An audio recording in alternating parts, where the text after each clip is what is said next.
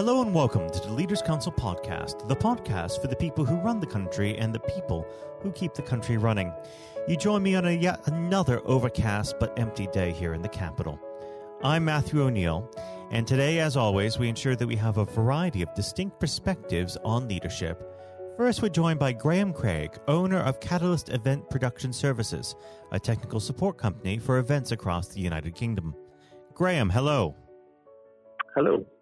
Well, thank you very much for coming on the program today. Normally, we get stuck straight in to the subject of leadership. However, considering the ongoing COVID-19 repercussions, I must ask, how has your business been affected? Somewhat drastically and detrimentally. It's been catastrophic to the event industry, and we have no sight of when it's going to end. And that seems to be the biggest challenge for our industry just now, is just no understanding of the end. Now, do you believe that this is going to have a long-term effect on the events industry? I have two views on that, and absolutely opposed. I hope that it will all return quite quickly, and people will want to have face-to-face and social events just because they've missed having such events in the past few weeks and what might turn out to be months.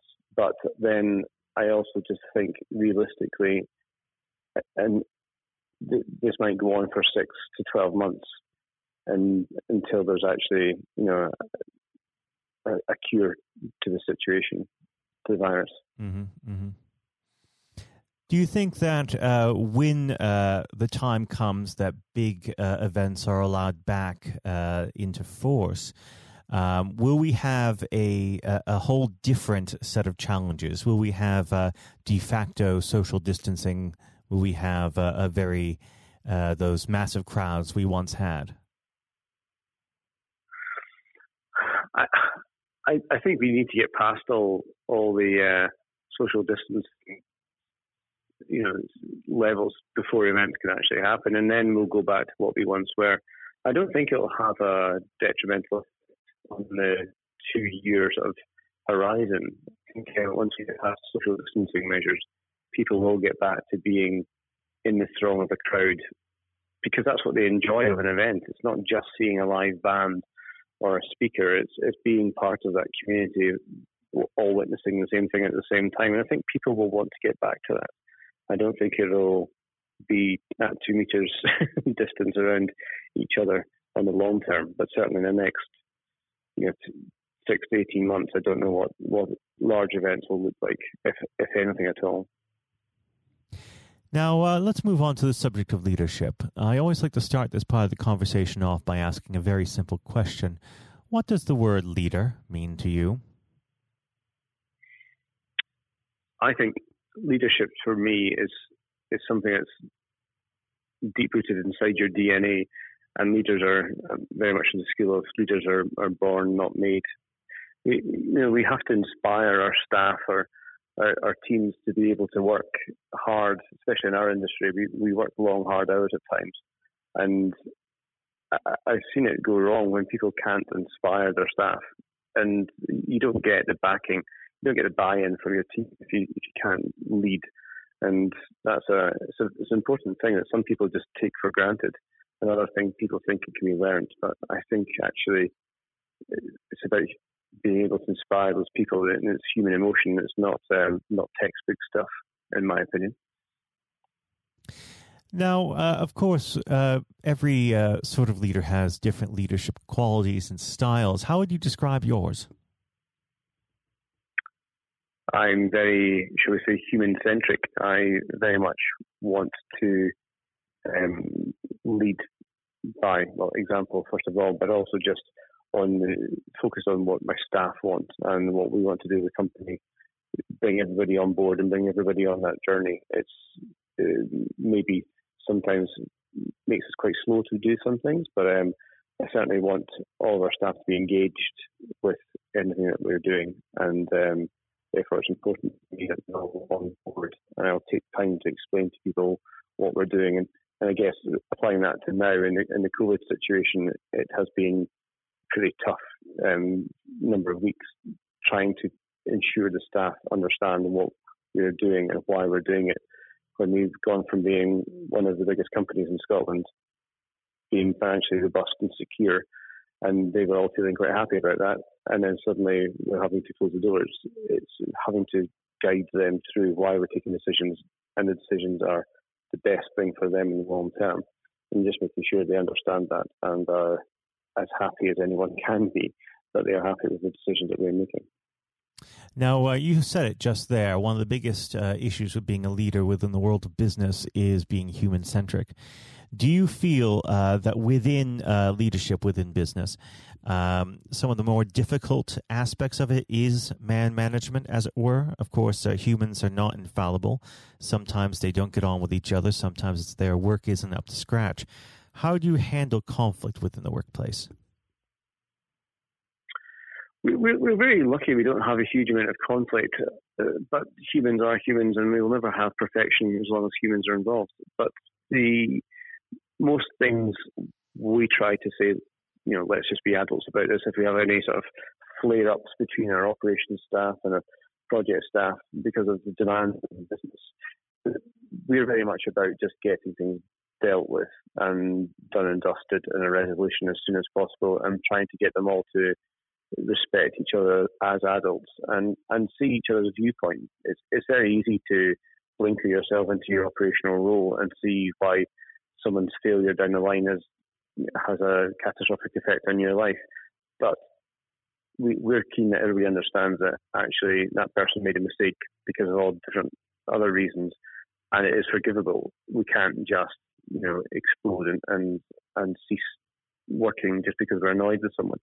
So we are very fortunate, however, that we have a very tight team, and we often talk about it as being a family, and I'm sure many business owners think that. And when we were a company of 5 people, that was very much like a tight-knit family. Now we're an extended family of 40 staff. You've got a lot of personalities in there, and that needs managed. But thankfully, within the teams, they're all quite happy themselves, and therefore the interactions between teams are pretty successful as well. So I do count my blessings that we're lucky in that aspect.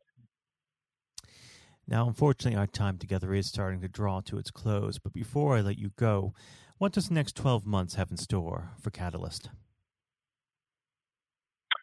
Well, if you'd asked me that 6 weeks ago, I would have said sustained growth and success.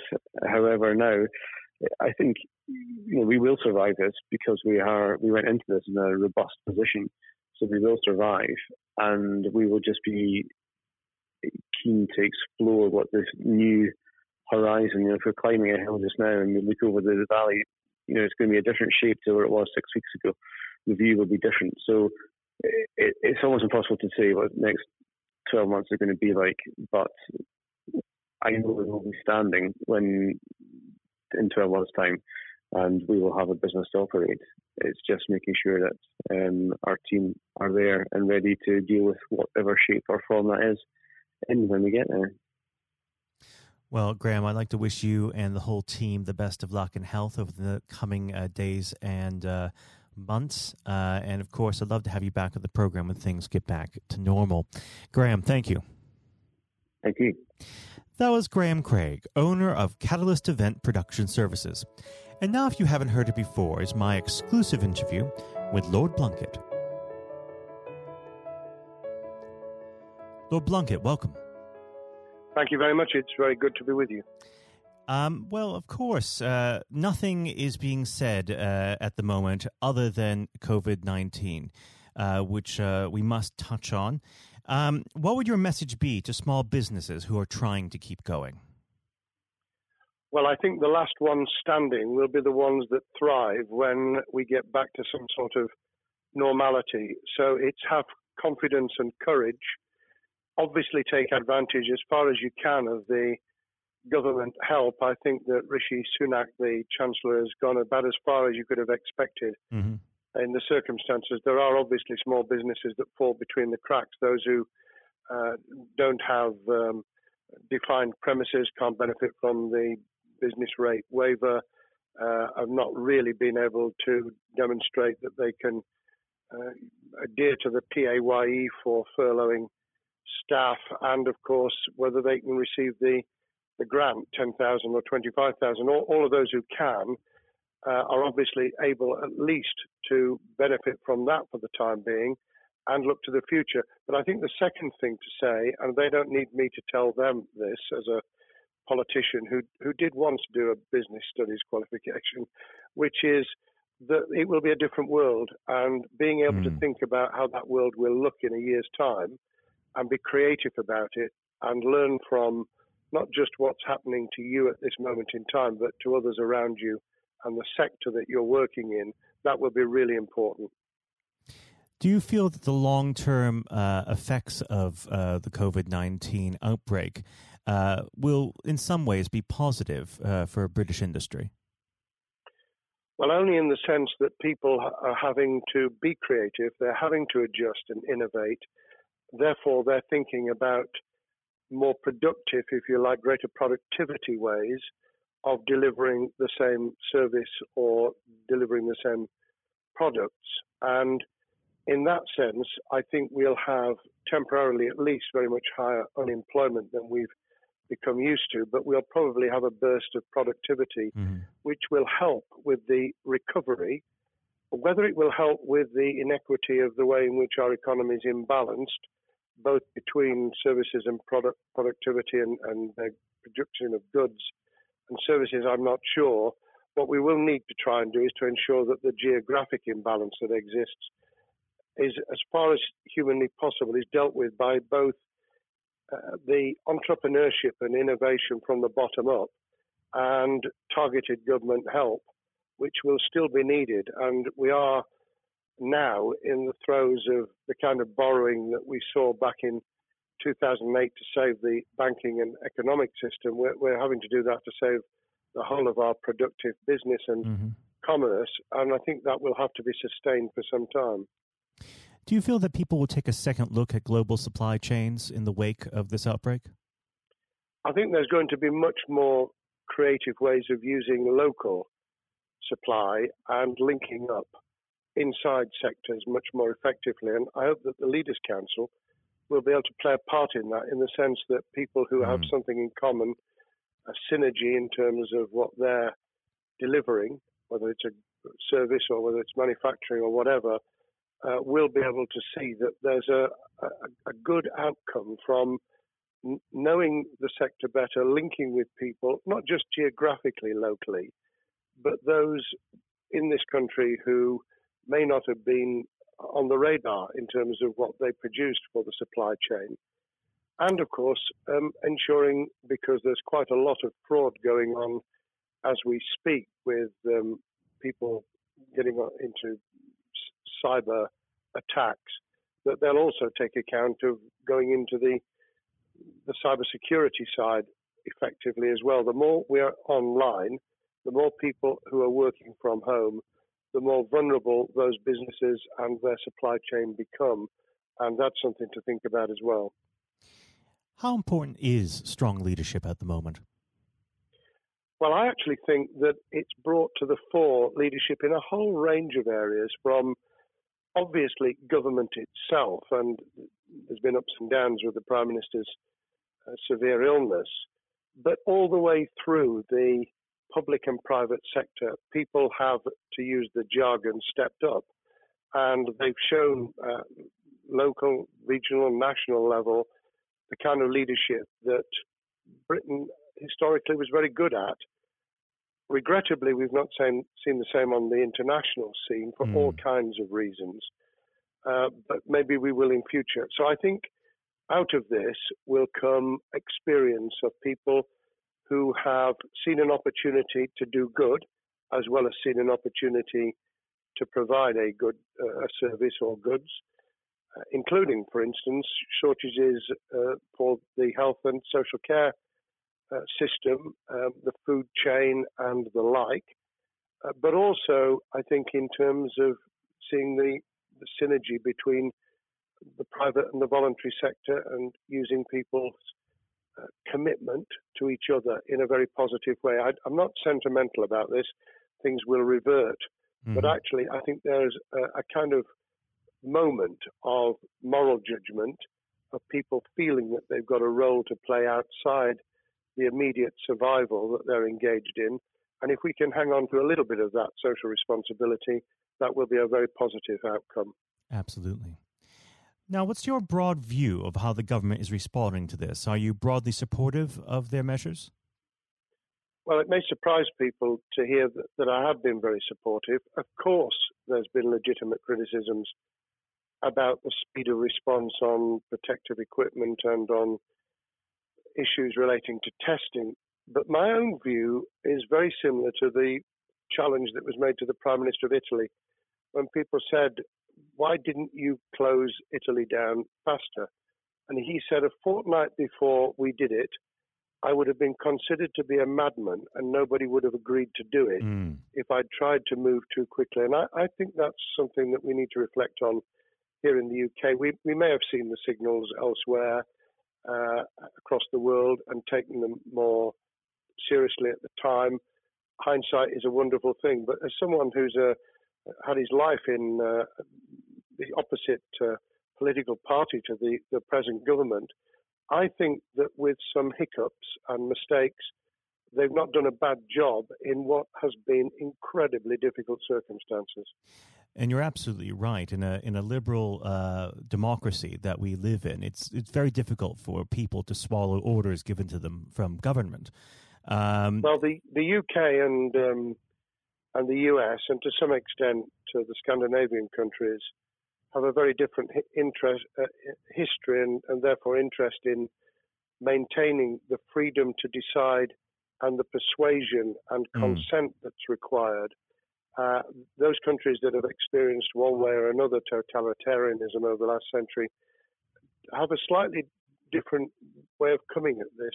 I don't want to exaggerate it, but I think that that's why getting the balance right of getting people to go along with what you want them to do in their interests as well as the nation as a whole is a sensible, proportional balance. And I think we now need to adjust to the coming out of the crisis gradually, readjusting to recovery in the same way.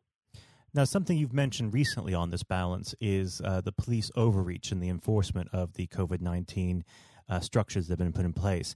What have they done right, and where have they gone too far?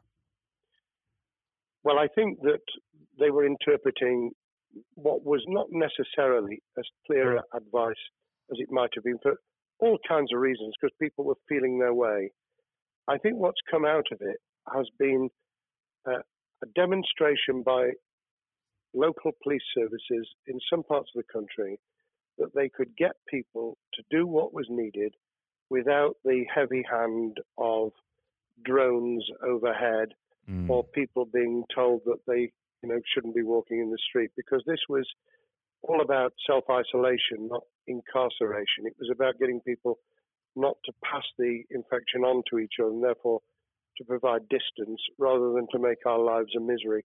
Those police services that adopted that policing by consent and chivying people along did really well. Those who went over the top, I think, soon got a very substantial pushback. And one of the strengths of our democracy is that you could have that debate. People could say, I'm terribly sorry, we think the police force in our area has gone over the top. And that in itself is a constraint and a readjustment. That's another strength of living in a country where you can have opinions and express them without actually being thought to be a fool. Now, of course, the government has faced criticism that they were slow to react, and Boris Johnson wasn't present at the early COVID-19 COBRA meetings. Now, Number 10 has claimed that this is normal practice. The health secretary often chairs COBRA meetings related to health. Does this tally with your experience as a Secretary of State, or would you have expected the PM to be more hands-on during the initial stages? I think different prime ministers do have a very different style. And Boris's style, which I think will now be considerably adjusted, was very swashbuckling. In some senses, delegating is a good thing, as every leader of every business or public service knows. Those who try to pull too much into themselves end up with a massive bottleneck, great failure of trust, and the inability of people to show what they're worth and to demonstrate their capability. So I'd be very wary of jumping in and saying he was wrong to delegate the essential COBRA meetings. What I was surprised about was that he didn't chair the first couple, because my experience with Tony Blair for the 8 years I was in cabinet was that Tony was a great delegator, but he would get a grip to begin with, watch what the difficulties were, and then give people direction and confidence to be able to get on with it. So looking back, I think Boris himself probably thinks, God, I wish I'd spotted the signals from elsewhere in the world more rapidly, and I'd just been there. However, this also raises another issue. All of us in positions of leadership need good teams around us. I think after this is over, he will be assessing those who really did step up and those who demonstrated their inadequacy. I think we'll probably end up in a year's time with a much stronger cabinet than we have today. Well, absolutely. And of course, we've seen a significant drop in the visibility of certain special advisors like Dominic Cummings during this entire period. So it'd be interesting to see how that pans out.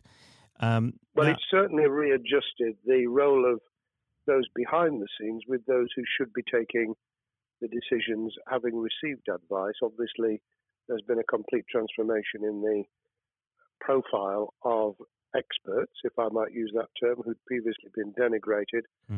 Scientists, medics, people with behavioral science understanding. My only criticism was, were we getting wide enough advice? Were we narrowing it too much to a couple of key centres in London? But that's because I've always been adverse to everything being London-centric. I think there's great expertise, wisdom, experience out in the sticks, and we should use it. Rightly so. Now, was pandemic planning part of your time as a minister, particularly perhaps when you were Home Secretary? Well, it was, but it was on the back of risk arising out of counter-terrorism measures. Right. I was the Home Secretary for 3 months when the attack took place in September 2001 on the World Trade Center and beyond. We did an enormous amount of scenario planning, both desktop and real. On the back of that, it was very heavily orientated to future developing terrorism risk. I certainly got involved with talking about pandemics. I remember being at a seminar in Edinburgh where the university there had done a lot of work itself on the issue of pandemics. And of course, we saw SARS and other things emerging. I think people have criticised the government for not picking up the report from 2015, 5 years ago. I think that what happens is human nature kicks in. You deal with what you're immediately faced with. You can sponsor reports, and this is true of business planning, of course, as well, and scenario planning for what business continuity will look like, recovery plans for business, what will happen if there's a cyber attack, what happens if there's an energy shutdown. These kind of things you can look at, but you're immediately turning your eyes to what's in front of you. And had we picked up a bit more on the danger from Ebola and SARS and what have you in the past, then we might have said, what if something hits us in the developed nations that we don't have a vaccine for, that we can't immediately whisk up protective materials or equipment, or for that matter, medicines that help with recovery, all of which we now see are a danger. I think this will make an enormous difference to the planning for the years ahead. I hope it will be widened so that we don't just look at what's happened, because very rarely do you see something exactly repeat itself. Some of the circumstances will be, but others won't. So that's why I've put emphasis in what I talk about on looking at the other virus, the cyber attack scenario, which could be just as dangerous in a world of just-in-time provision. One of the miracles of the modern developed world except for the very poor, has been the distribution of food. A lot of it on computerized, technologically advanced systems. If that were to come down, we'd be in real trouble. So I think we need to think those sort of scenarios as well. So have a full plan across both sectors, biological warfare, pandemics, and cyber warfare. Yes, and to do so on different levels. I think, again, thinking global but acting local, we need a lot more to think about what would happen if something took shape that actually broke down those national and global chains and how we would cope. And without, obviously, we've got enough fear and anxiety to last a lifetime. Without creating even more anxiety, we can think about those things for the future in a more rational way, I think. Now, aside from the physical threat of the virus, one of the things that people are vastly worried about is the effect on the economy, not just the national economy, but also the world economy. Now, it has been said by certain parties, and I'd like to garner your thoughts on this. Is there a danger of the effects of the lockdown being even worse than those of the virus? Were it be prolonged, I fear that balance would tip the other way. It is about proportionality. It is about balance. It's the wisdom of Solomon, really, to get the moment right when you start to move and then to move quickly. There's no doubt whatsoever that we are stocking up, not just on the economic and employment front, which will be devastating enough, but on the health and social well-being front, enormous challenges, and they will need careful handling because there's a lot of people whose lives, for a variety of reasons, are at risk in the future on a scale that we've been dealing with over the immediate handling of the pandemic, concentrating really hard on those affected by COVID-19, those sadly who have died or been seriously incapacitated. That will roll over into the economic, the social, the mental health and cultural well-being of the nation, and that will need all of us to pull together as well. Absolutely. Now, do you believe the government's doing enough for business? I think that the speed of reaction once the scale of the pandemic was clear was very good. I've praised Rishi Sunak for his action. Remember, a chancellor who only just come into office was planning to deliver the budget in the middle of March and has had at least three equivalent budgets since.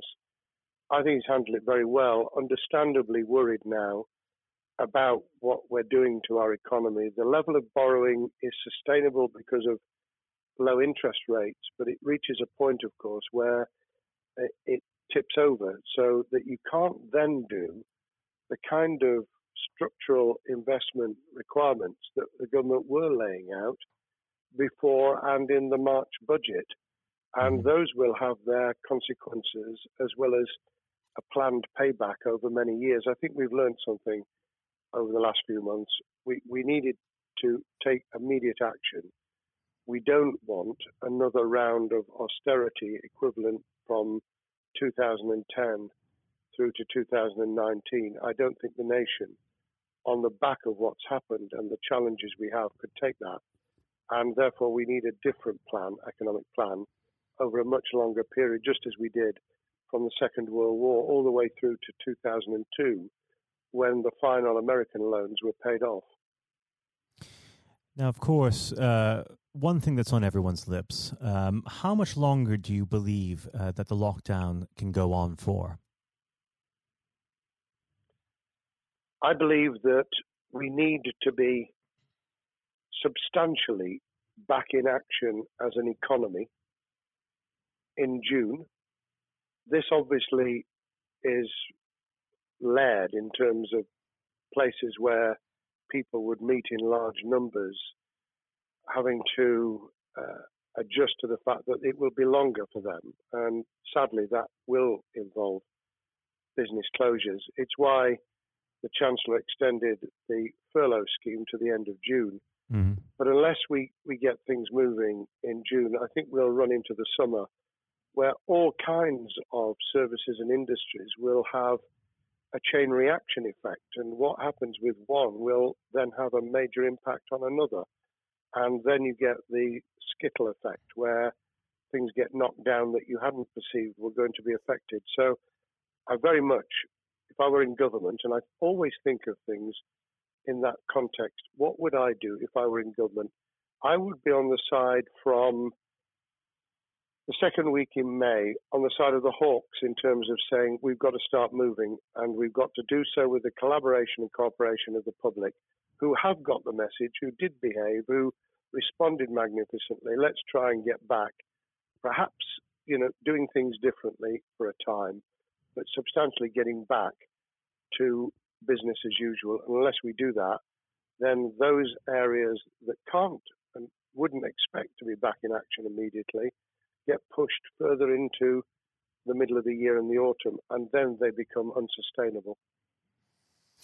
Now, of course, one of the other major developments we've had recently are the changes in the Labour Party. So if we could just speak on the Labour Party for a while. This might sound like an obvious question, but how does Sir Keir differ from Mr. Corbyn? Well, I'm biased because I believe the Labour Party has come out of 4.5 years of a black hole of a nightmare, where it neither represented a credible opposition nor an electable government, and the combination was to let those who supported the Labour Party and needed some of its policies let them down very badly. Sir Keir Starmer both is a highly intelligent, professional lawyer who, as Director of Public Prosecutions, led the service well, had to take difficult decisions at a time of austerity, understands the world beyond Labour members, but has been able to do business with those who originally supported Jeremy Corbyn and was able to command support from them. His creation of a balanced shadow ministerial team has been very encouraging. I supported Lisa Nandy, who he's made Shadow Foreign Secretary, because I thought she understood the north of England and the disaffected former Labour voters. But I believe that Sir Keir has taken on board those who have something really sensible to offer. And I believe he will be both a great leader of the opposition. More importantly, he will then present himself as a credible alternative prime minister. And all governments need an alternative government at their shoulder.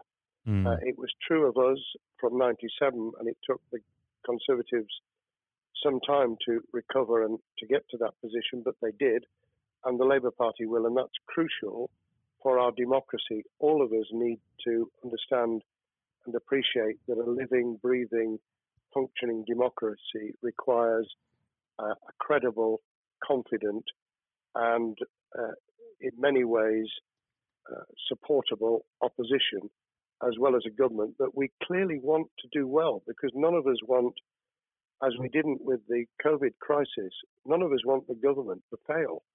We want to see our economy recover. We want our social well-being to be taken into account. We want to overcome deep-seated inequality and poverty, and we want to do it with enterprise and entrepreneurship and business playing their role. And that is about leadership nationally, locally, in the private and the public sector, people with ideas, with confidence, with the ability to pull teams around them, above all, to have some idea of what it is they want to achieve and a very good idea as to how to achieve it. Now, of course, one of the biggest problems Sir Keir is facing will be tackling the party's anti-Semitism problem. There has been a recent internal report that has been quite damning. What's your response to that report, and what does Sir Keir need to do in response? Well, there are two reports. One which is being produced by the Equality and Human Rights Commission which he will, and has already indicated, will implement in full. The second was a leaked report put together by the supporters of Jeremy Corbyn, 800 pages of private interchanges on social media, which he has, Keir Starmer, set up an investigation to identify who did it, who leaked it, what the content was, does it have any salience and lessons for us, and where necessary, action will be taken. So I hope that as he moved very quickly to reassure the Jewish community, so he will be able to take the necessary steps to back up that reassurance with the kind of actions that says that this was a blight on a historic, great political party that all of us were ashamed of. We've been able to put that behind us and to move on to facing the future with confidence.